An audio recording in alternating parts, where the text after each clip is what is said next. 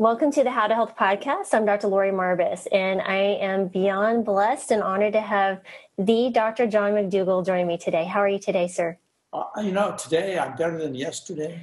It's amazing. I am so happy to hear that. And I really mean it too. Every day it seems to be a little better day. That's amazing. But so I've had quite a year.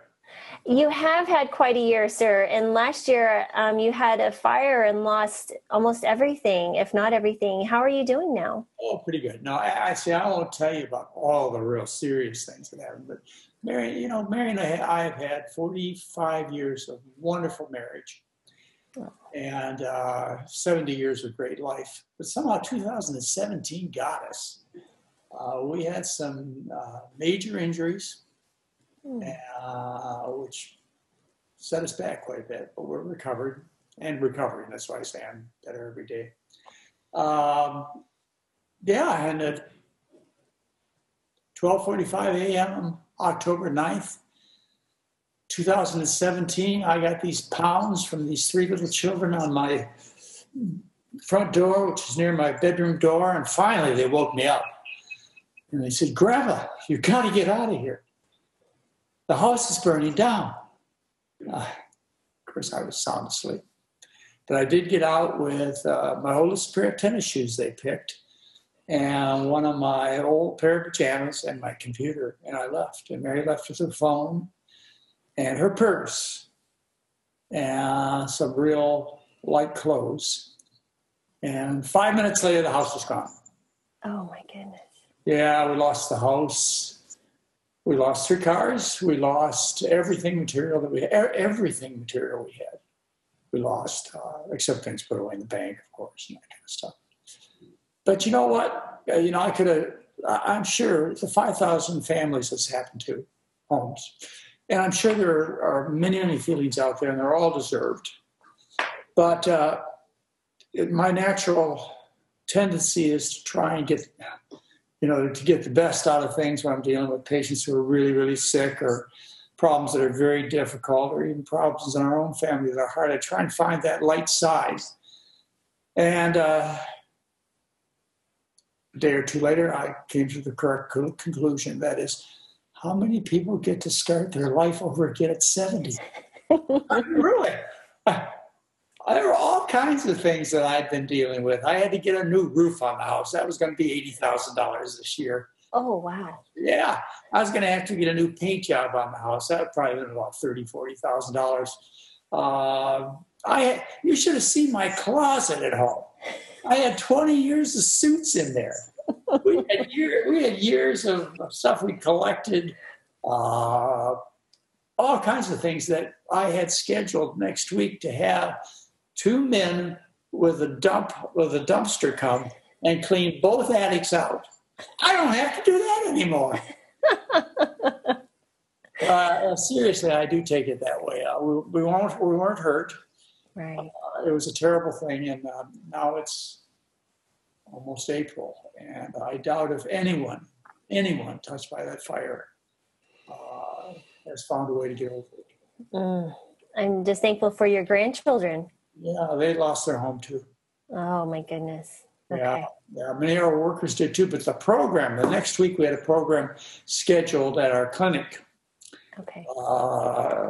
for Century Lake, which is a big telecommunication company, where we take care of their employees who come in with high blood pressure, diabetes, all kinds of troubles. There's a lot of weight problems. And our doctors, which can mount between 3 and 7, depending upon how many people we have come from a company, will take care of these people during the program, which amounts to 8 to 10 days. And like our other patients, in fact, if you want to look at our data, we have published data. I have 7 papers published in the scientific literature. Wonderful. Yeah, well, I was encouraged to do it. I don't like doing research, particularly or the tediousness of collecting all these numbers, but I was encouraged along the way by several people to, you get these fantastic results. Why don't you get them published in a medical journal, and other doctors will do it? Anyway, I published an article in 2014. You can find it easily. It's in the Journal of Nutrition. And it's about 1,615 people. I'll repeat that number again, because that's a lot of people I got to get to know. Wow. 1,615 people during one period of time. It was about 10 years. I've taken care of about 5,000 people personally in a living situation. And about 10,000 people altogether I've taken care of. So we published the results. We didn't leave anybody out. No, everybody was included. Those who said they didn't follow the diet, those who followed it strictly, those who had been starving before, everybody was included in it. And the results that you can look at, which have never been criticized, they're published 4 years ago, almost 4 years ago, show average weight loss eating as much as you want of food that they love. They really do love it.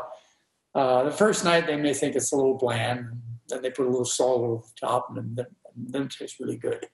The average weight loss in 7 days, eating as much as they wanted. This is counting those people who gained weight. 3.1 pounds. How many pounds? 3.1. 2.1. 3.1. So 3.1, that was like, 45,000 pounds. Oh, wow. No, 3.1 pounds on average. And the cholesterol drop was 22 points on average. No change in medication. The blood pressure drop in people with high blood pressure was 18 over 11 millimeters of mercury. What the study says, but doesn't show in any detail, is that nearly 90% of people were able to reduce or stop their blood pressure medication. Yeah. As far as type 2 diabetics, we essentially got at least 90% of them off all their medicine. And the overall blood sugars in the program didn't change, even though we took them off their medication. So people did really, really well. We've published it. That's a 7-day study, and some people are skeptical. Oh, that's just 7 days. Anyway, you can do anything for 7 days. Well, I raised some money. We have a Research and Education Foundation, which you can find on our website. And any extra money you have laying around, you can just donate to this 501c3 tax-free. I will put a link. Tax-free foundation. I'll pay for more studies. But anyway, we took that money and we came to Oregon Health and Science University, which is where I live now. Mm-hmm. Yeah, at OHSU, right near. And we took the money about, it's about 7 years ago, and we took $750,000 and gave it to their researchers with my instructions, which is that they have to eat the way we suggest. And the way they'll do that is they'll comply by having the study people initially come to my clinic and stay for the period of time that we're on the clinic. And in this case, it was 10 days. So all of these people came and stayed, no special instruction. They just came to the clinic. And we had a chance to study them. Not we, those guys over there, OHSU. Because I had nothing to do with it after that. I just taught them. They had a chance to study these people, and they saw miracles they'd never seen before. Now, it's never hard for them to admit it, but they did. The average weight loss was 20 pounds at the end of a year. At the end of a year, these people didn't even come for weight loss. They came for multiple sclerosis. Yeah, the average cholesterol drop was 22 points at the end of a year. With no other help. I mean, basically, they came, learned the diet, and 85% of them were found to be compliant for a year. 85% were compliant. Why? Well, because the food's good, tremendous, delicious food.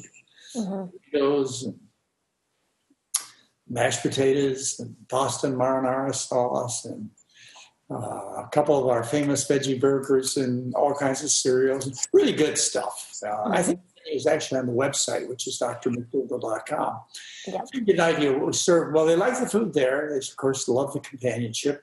They can't believe what happened to Joe sitting next to him, whose kidneys improved, or Jane sitting next to her, whose greasy skin went away, that had given her acne for 40 years. You know, the miracles that happen are absolutely amazing, except for one thing. We fixed the problem. the problems of food. People are sick because they eat. Now listen carefully. Anybody, any of your friends who are listening, they need to hear the following 2 or 3 sentences. People in the United States of America, Canada, China now, India now, almost all the rest of the world, certainly more than half the population of the planet, are sick for the same reason. Reason. I think reason is right. It's not plural. It's the food. It's the food. Long time ago, and I've got historical records going back 4,000 years for the pharaohs and the priests and the queens of Egypt, who ate the rich food, who got studies of the mummies, found half of them who they could find their arteries had atherosclerosis, which leads to heart attacks and strokes. They found gallbladder disease. They found obesity. They found all kinds of diseases that are epidemic. I mean, diseases occur in 80% of our population. 80% are overweight, 38% are obese. Probably 80% have significant atherosclerosis when they get to adulthood. So they had diseases that are common in our country, but there were only a few of these rich people. There were only a few kings and queens. Mm-hmm. And over the years, over the thousands of years that passed, there were still a few kings and queens. But most people ate the common diet, which is easily identified, and all of your listeners know what it is. It's a common diet of starch. If you talk about Asia, you usually identify that starch as rice. Before 1980, it was published in the Journal of the American Medical Association that 90% of the food on a Chinese person's plate is rice. 90% wow. of the food. And prior to 1980, wow. they had virtually no type 2 diabetes. Mm. The reason for this article was published in 2013 in JAMA, the American Medical Association, is they wanted to point out the change that took place in the last 35 years. They wanted to show how the Chinese population is now obese and sick like Americans. They have the second largest number of Tesla supercharger stations in the world. China does. They are so rich. They worked for it. But along with it, they have developed a population where they reported in 2011 in JAMA, the 12% were diabetic, frankly diabetic, and half were pre-diabetic. Those numbers have increased. The numbers in younger people have drastically increased. This has happened all over the world, and that's why people are sick. They eat like kings and queens. They don't eat like the common person. For example, in Central America, the Aztecs and the Mayans.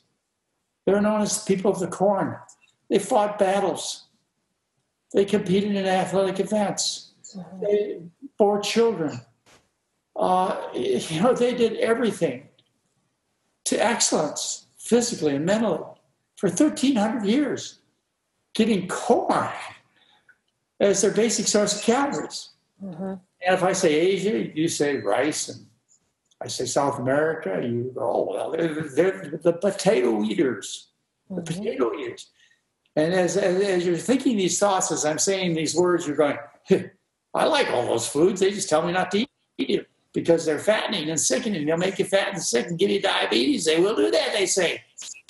But that's 100% untrue. Mm-hmm. And just by the same I told you, that there's virtually no type of diabetes in China before 1980. So what do you recommend people who, when they hear these things, that the white rice causes diabetes, the white potato, or what is some of the, because there are some indications, I guess because they're eating now more of course, the animal products and the oils and increases insulin resistance, which you'll see a spike of diabetes with that. But how do you discuss that with people? What do you say? What do I say? It's a hard sell, especially since everybody's selling something else. I mean, there used to be a time back in the late 60s, 70s, early 80s when carbohydrate diets ruled. There was Nathan Pritikin. People understood a diet of starch, rice, corn, potatoes, beans was the diet people were supposed to eat. People understood that in the 1970s, and then industry understood that people were understanding this. And they thought about the tobacco industry and what happened to them when they were outed. People stopped smoking. Mm-hmm. And when the alcohol industry was outed, they stopped having 2 martini lunches. So the industry didn't want people to find out the truth. So they have worked with probably billions of dollars, certainly hundreds of millions of dollars, to advertise in various ways the rich Western diet, and to make sure no one understands that 90% of the diseases people have are curable by changing their diet. Now, they don't do this as a conspiracy. They're not out trying to hurt people. They're just doing business. They just want to sell milk and cheese and yogurt and beef and pork chops. And the guys and gals cleaning up the mess, the doctors and the hospitals and the pharmaceutical companies, they have no reason to interfere and straighten people as far as the truth goes. Your most profitable businesses in your town are your medical businesses. I mean, just look around you. You know, as I say, the biggest business in town is OHSU. Biggest, prettiest buildings in town are OHSU. Whatever your town is, the biggest building in town, the brightest, probably most frequented building, biggest employer in town is your hospital, your cancer center, your heart disease center. These are cash cows. I wonder how that fits in. Anyway, that's not a good name for hospitals. It's just cash cows. Yeah, absolutely. It's just money, ladies and gentlemen. Nobody's trying to hurt you, or your husband, or your wife, or your kids. So it's a hard sell because so much effort is going into telling you a lie, and there's no effort into going to tell you the truth. It just isn't. Okay. So when I come to somebody who's sick, the word is getting out. Let's face it. I have to say on one side that I've been at this for 40 years. This alone, I've been teaching diet and practicing what you would call diet and lifestyle medicine. I've been changing people's diets for 40 years. As I tell you, I've taken care of more than 10,000 people, and in a living situation, more than 5,000. People are finding out. You know, they're getting the last glimpse of what life really should be like and used to be for millions of years. How everybody was trim and they were warriors and they protected their children and their family, and they did all of this on barley or corn, some other grain or some kind of root vegetable. And all the evidence is there. I mean, there are hundreds of scientific archaeological articles that show that people were all starch eaters. Except for those who lived in the extremes, like the Inuit Eskimo for the last 50,000 years, they did survive on an animal-based diet. It just proves just how tough the human being is. Right, absolutely.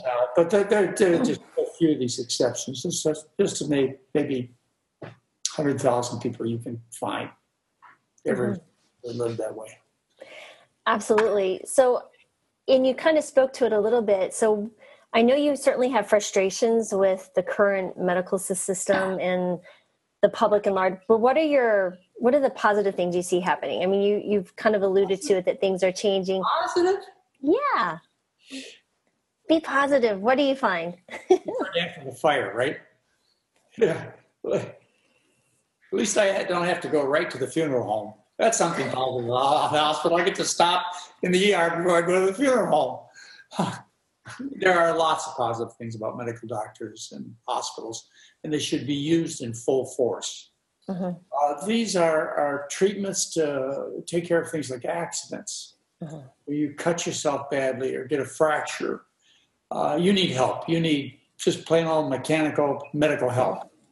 When you get an infection, you get tremendous help from the medical business, pharmaceutical companies, by lancing the abscess and putting antibiotics in the bloodstream. So there are some things they have to do. They can be classified, narrowed to a category called acute illness. Just like with heart disease. If somebody has a sudden heart attack, a sudden blood clot form in their coronary artery, if you get in there within 90 minutes, all right, I'll give you 6 hours. If you get in there in 90 minutes, you can dissolve that clot. You could probably improve people's lives. But let's just go that far. Let's just give it to them. Within 90 minutes. After 90 minutes, the clot's fully formed, the tissue's fully dead in the heart. It's too late. So treatment of chronic coronary artery disease, as is most of the treatment administered for, almost all your angioplasties, your bypass surgeries, are done for chronic coronary artery disease, not for a sudden heart attack. And they put so on the diagnostic sheet, ascending angina or some other made-up term that makes it more legitimate for them to collect illegal fees for doing procedures they shouldn't do. Because every single article ever published, every single significant article shows that surgery for chronic coronary artery disease does not save lives. You know it as a doctor. Every other doctor knows it. No doctor will deny it. Yet there are. This is a multi-billion-dollar a year business. Mm-hmm. Yeah. Anyway, so you asked me how do I get them to change. I find people that like themselves. That's a very important quality. You have to like yourself to quit smoking, quit alcohol, not put a gun to your head, etc. You have to care about yourself. And once you find out you're 80 pounds overweight and people laugh at you on the beach, and that you've got to stop every 6 hours and put a shot of insulin in your leg, once you realize that these things are things that you don't have to do. In most cases, you don't have to be overweight. In most cases, it's really easy. Once they discover there's this option, but believe me, it's kept a secret, as we've talked about, and can more. Then people like themselves. They go, why not? I like bean burritos. I like pizza without cheese. I like pasta marinara sauce. I like bean soup, pea soup, tomato soup, oatmeal, hash brown potatoes. I like all those things. Why don't I just, hey, I tell you what, I'll give it 10 days. Yeah, you get the same results that we've published. Always happens. That's incredible. Yeah, on average, always happens. So as far as, you've had some amazing results, but do you see anything positive on the horizon as far as the public understanding of diet and physicians coming on board? I think I see the tide shifting, but I don't know. What do you think because you've had this 40 years of experience? You're still young out of medicine. No, I'm almost 50. Really?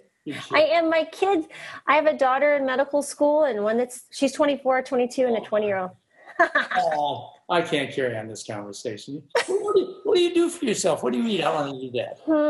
Maybe it's all that green stuff and starch. I do eat a lot of starch. So. This is either a very bad computer or you have done something very good with it. Anyway. Yes. You've lost me on the question.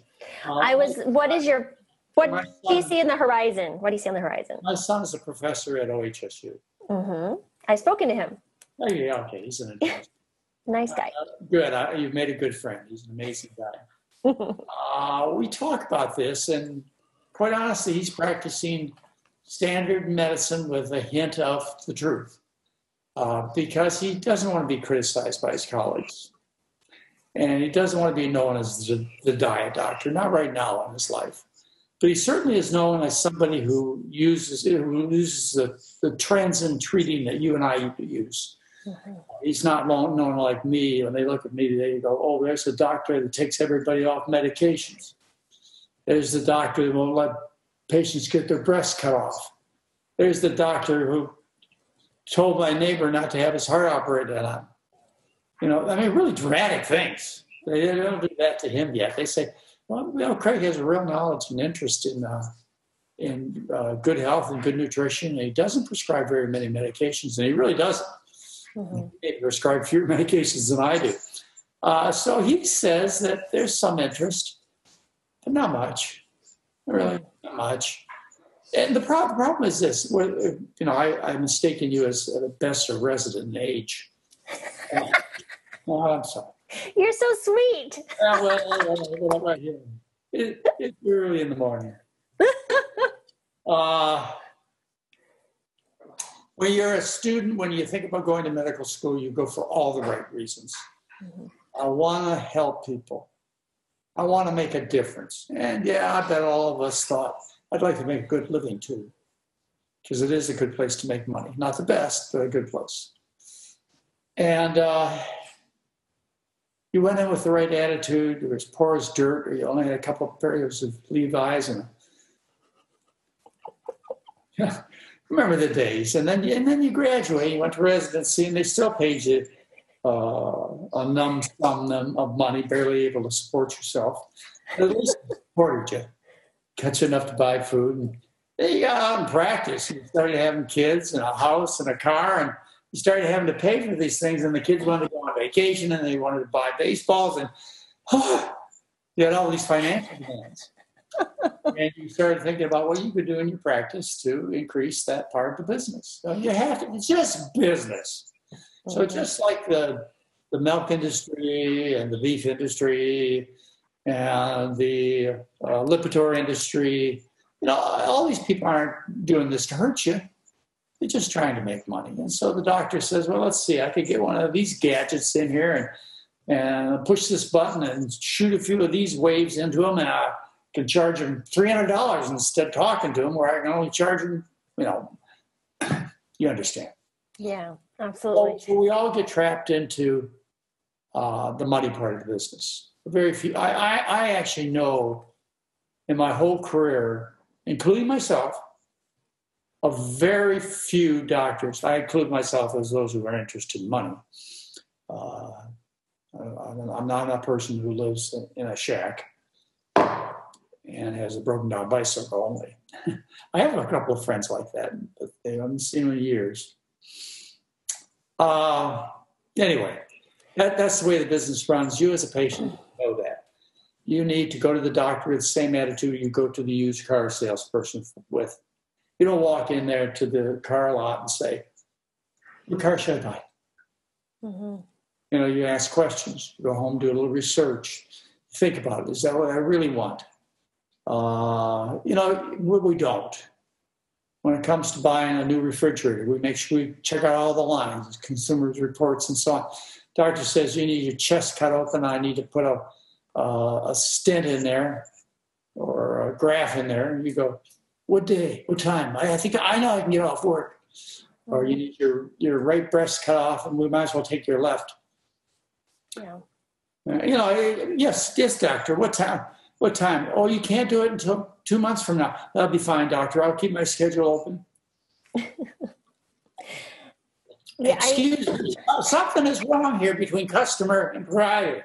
Something is wrong. So anyway, do I see things improving? Not enough to tell you I do. We did a study. I told you I'm up in Portland now.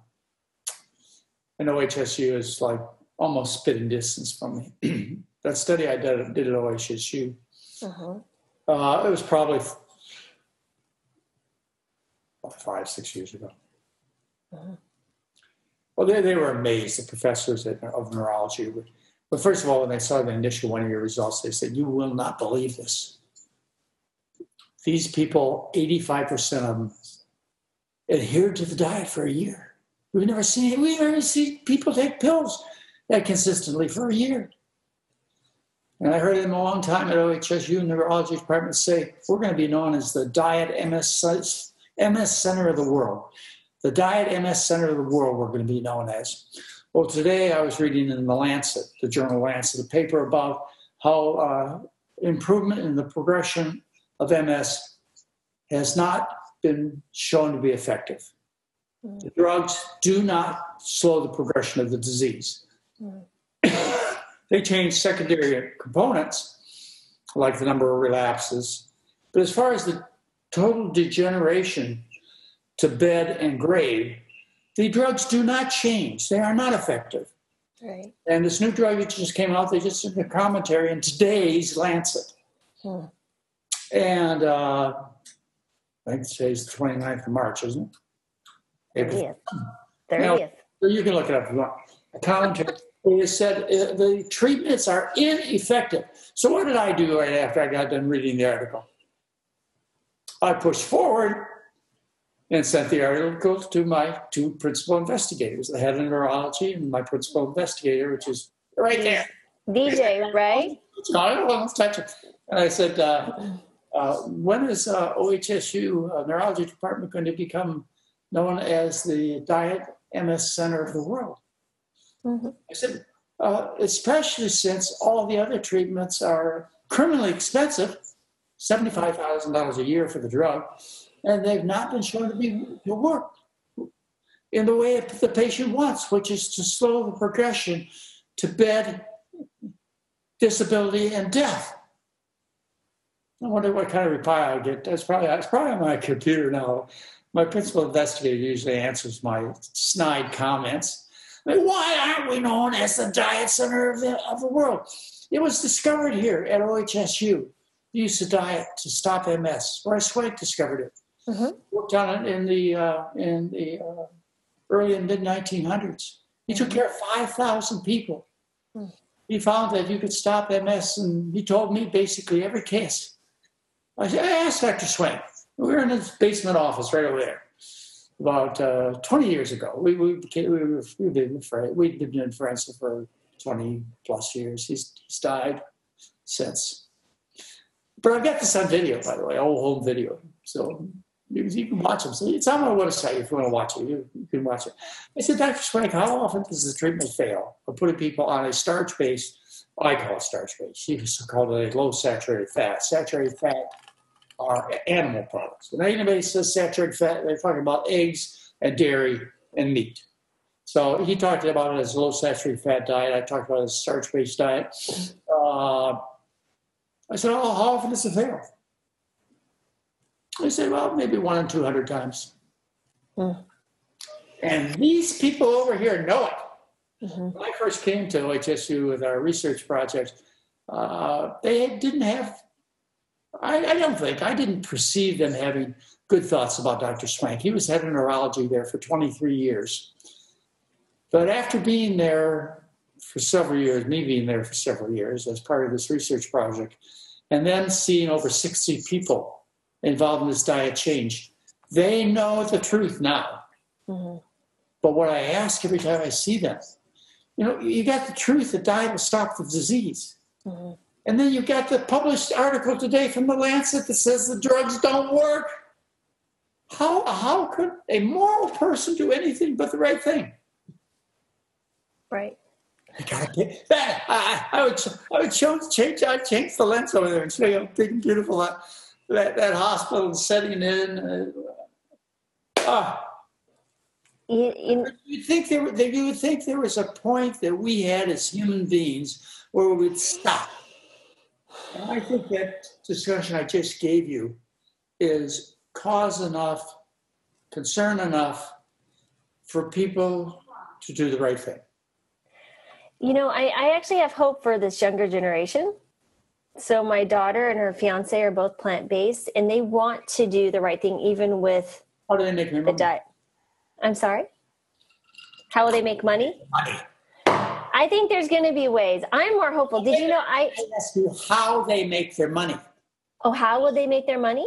No, I think they're going to have to change reimbursement. We can't keep doing fee for service. I mean, we can't. There's just no way. That's changing. Children are in a time of life when they don't understand reality. Sorry. I have grandchildren at that age.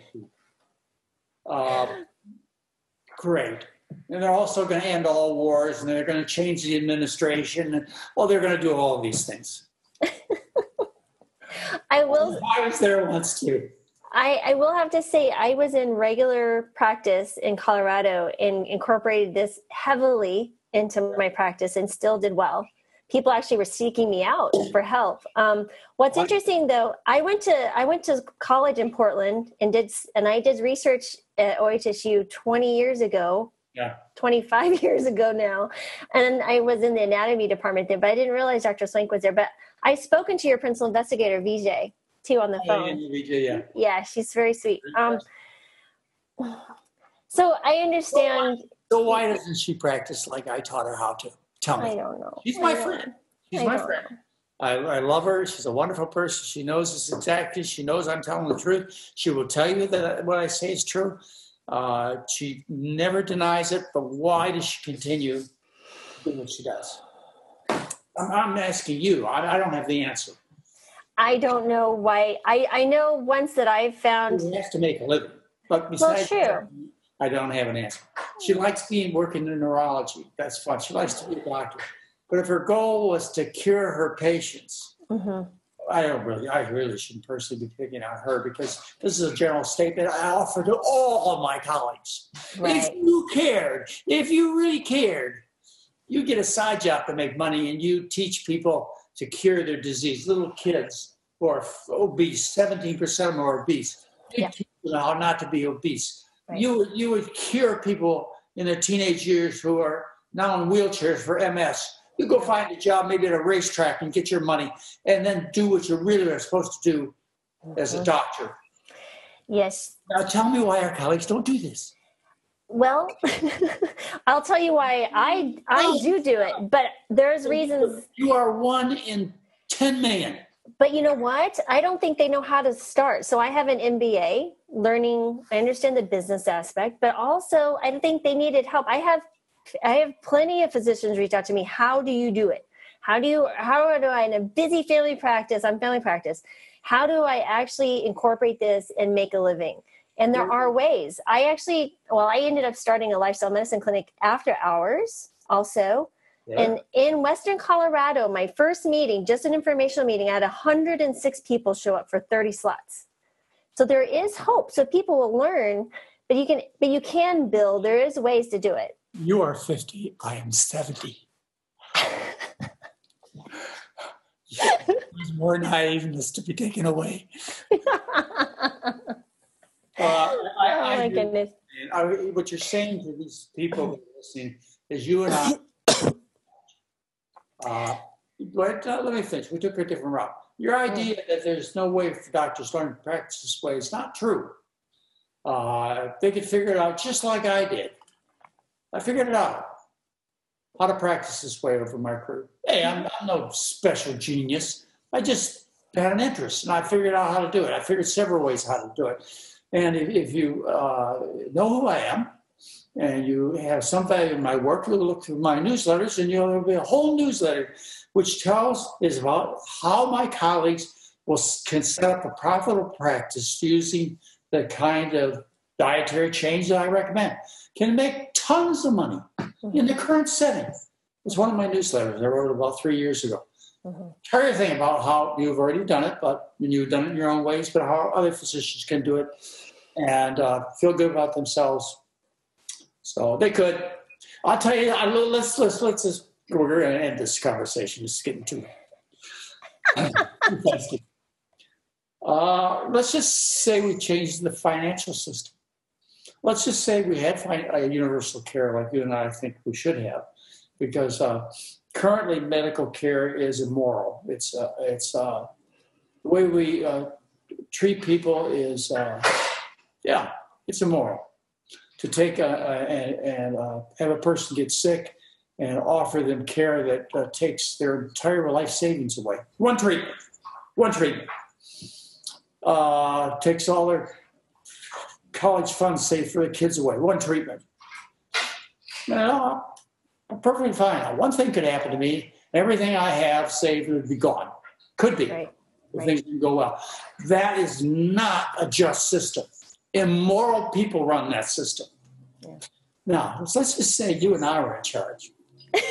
We did our own tweets. And let's just say we decided what we were going to do is, and this was tried once, probably when you first started, we paid people on a per patient basis. I forgot what we called it. It's about 20 years ago.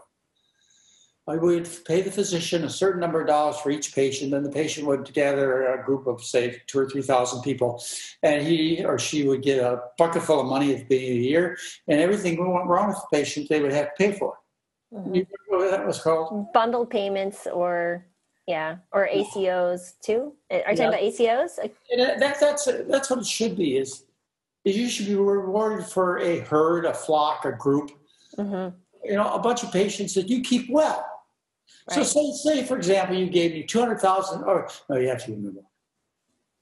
So he gave me $1 million a year, and I had to take care of all the snotty noses, all the heart problems, all the breast cancer surgeries of 1,000 people. Mm-hmm. And I got to keep the rest. Hey, I'd be having morning meetings before breakfast, or before our meeting with oatmeal and hash browns. I'd have after dinner meetings after our pasta dinner with my patients. We'd be having meetings 3 times a week. That's the only way you can change it to a fair system. Is you have to change who gets rewarded and why. Right, absolutely. No, You're not going to change the basic human nature of human beings. Human beings are the way we are because that's the way we're built. So rather than trying to change the human being, why don't we just change the rules? You do it. I'm 70, you're 50. You got time. I'm closing in on 50, not quite, but close. I will tell you, but there you go. I know it. You're probably only 32. 40. I'll be 48 this year. See, you should have seen me when I was 68. I looked like I was 18. Well, I hope to be the same way. But I will tell you a really good example of that. My son, who's 19, crashed into a tree about last month snowboarding, and we were between insurances. We had moved cross country from Florida to Washington State, where I am now. And he had, in that 18 period where we did not have insurance, he had that accident. And so we had to pay a COBRA, so we will have coverage. But if we didn't have that option of COBRA, $82,000 for that 3-day hospital stay. That's entire college education. Gone. That's exactly 4 years at the University of Colorado where he goes. And that would be absolutely devastating. And this isn't a healthy kid, by the way, who's plant-based. All the kids are. He's growing so well and healing so well, no pain, that his physical therapist has made comments about, maybe I need to go on a plant-based diet as well. But he's been a great, but that you're exactly right. The system is broken in the sense that we can't provide the care that we need, and we're doing sick care. We're not doing health care. It's very reactive, but absolutely. So just to give you one overall comment, I have been in this business probably maybe 20 years, if not 30 years longer than you have. And, I've watched things change. There was time like in the 70s when we were talking about universal health care. The Surgeon General's report started coming out. Actually, the U.S. Dietary Goals came out in 1977. So I had a lot of hope. I was probably more optimistic than you are right now. I'm sure I was. But I kept waiting and waiting into the 80s, 90s, and 2000s. And now we're in the approach 2020. And I want to tell you, it's not changed. It's not better. The patient is at more risk. It costs more money. Overall, things are worse, not better. There were, the first heart surgery, popular heart surgery was done at Cleveland Clinic in 1968. And in 1990, they were doing about 300,000 in the U.S. Mm-hmm. And now they're doing about 1 million. Wow. Excuse me, angioplasties, not bypasses. Angioplasties. The bypass was first done in 68, and the angioplasty was first done in 78. Sorry about the date. But anyway, just look at the number of procedures. I'll tell you another one that really, I wish I could say it, but just say it makes me mad. It really makes me mad is that in the early 80s, I got a law passed in the state of Hawaii on informed consent. It was the third law. I did it. There were some lay people, but I was the only medical person involved. It was the third law in the U.S. The U.S. now has 18 laws of informed consent. It was a law that forced physicians to tell women that regardless of what surgery they had, they would live the same length of time. And I ended up writing a brochure, which still is handed out. It was in about 1980, 82. Yeah. Anyway, the incidence, the number of mastectomies went down after that. At that time, 92% of the breast operations in Hawaii were mastectomies, 93%. And the other 7% were mastectomies because they were too sick to have that operation. So after that law came out, and several more, as I say, there are at least 18 laws of informed consent to help women. They're not forced. They're just there. The incidence of mastectomy went down to about 40%. And 60% were lumpectomies. But I want to tell you now, today, over the last 10 years, the incidence of mastectomies is rising rapidly. I mean, just it's something that's happened that I can't even believe. When everybody, every study, everything says this is a mutilating operation that does not save lives. It went down when truth first came out in the early 80s. Mm-hmm. But just as soon as they were able to forget it, the breast cancer surgeons are back at it. Mm. No, you can't have a lumpectomy. Mastectomy is much better. Mm. Anyway, I'm not going to go into those details. So, no, I don't think things are better. And yes, I think my colleagues are wonderful people. Yeah. They're just like me. Motivated with the things I am. They're just like me. Mm. It's just that they didn't have the fortune and opportunities I had, which allowed me to make the change that you're asking. How will our colleagues do it? Yeah. Well, we have to change the financial system. Sure. Yeah. And how do we do that? This show is not about that. I think there's many creative elements that we could probably take to help improve the system, for sure. But I know we said 45 minutes, so I'm going to keep to that. And thank you, Dr. McDougall, so much for your time today and insight and energy. And just, I knew you'd be a fiery one, and I love it. So thank you so much, and I do appreciate your time. Just wait till you get me later in the day.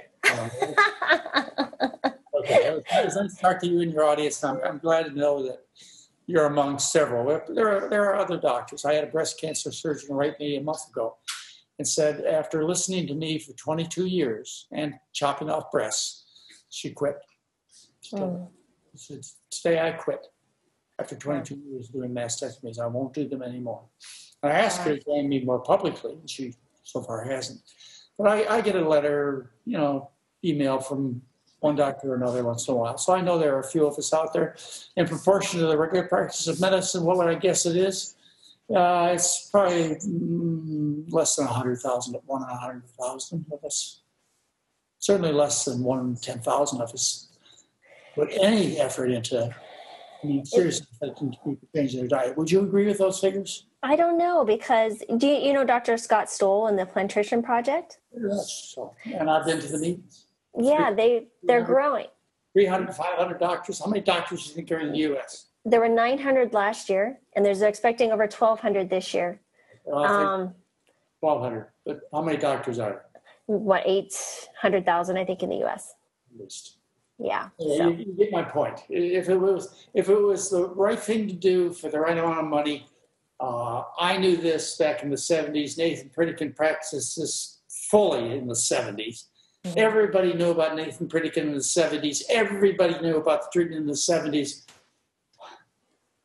I'm sorry. I can't make more excuses. I got you.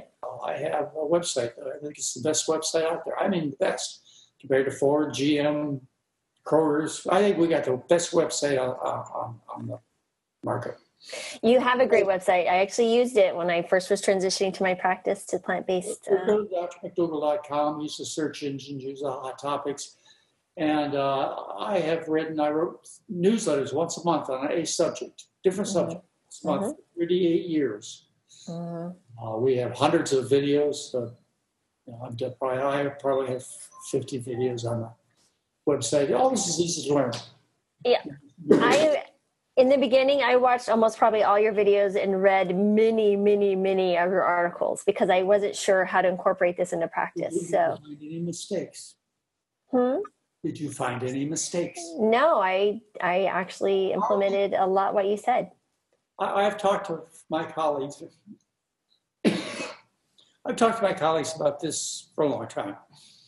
And some people have come up to me and say, I look up your references.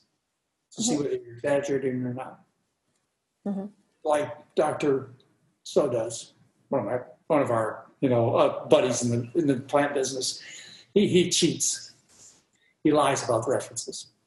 I'm not going to tell you who he is. There are probably several, but one of them I know of.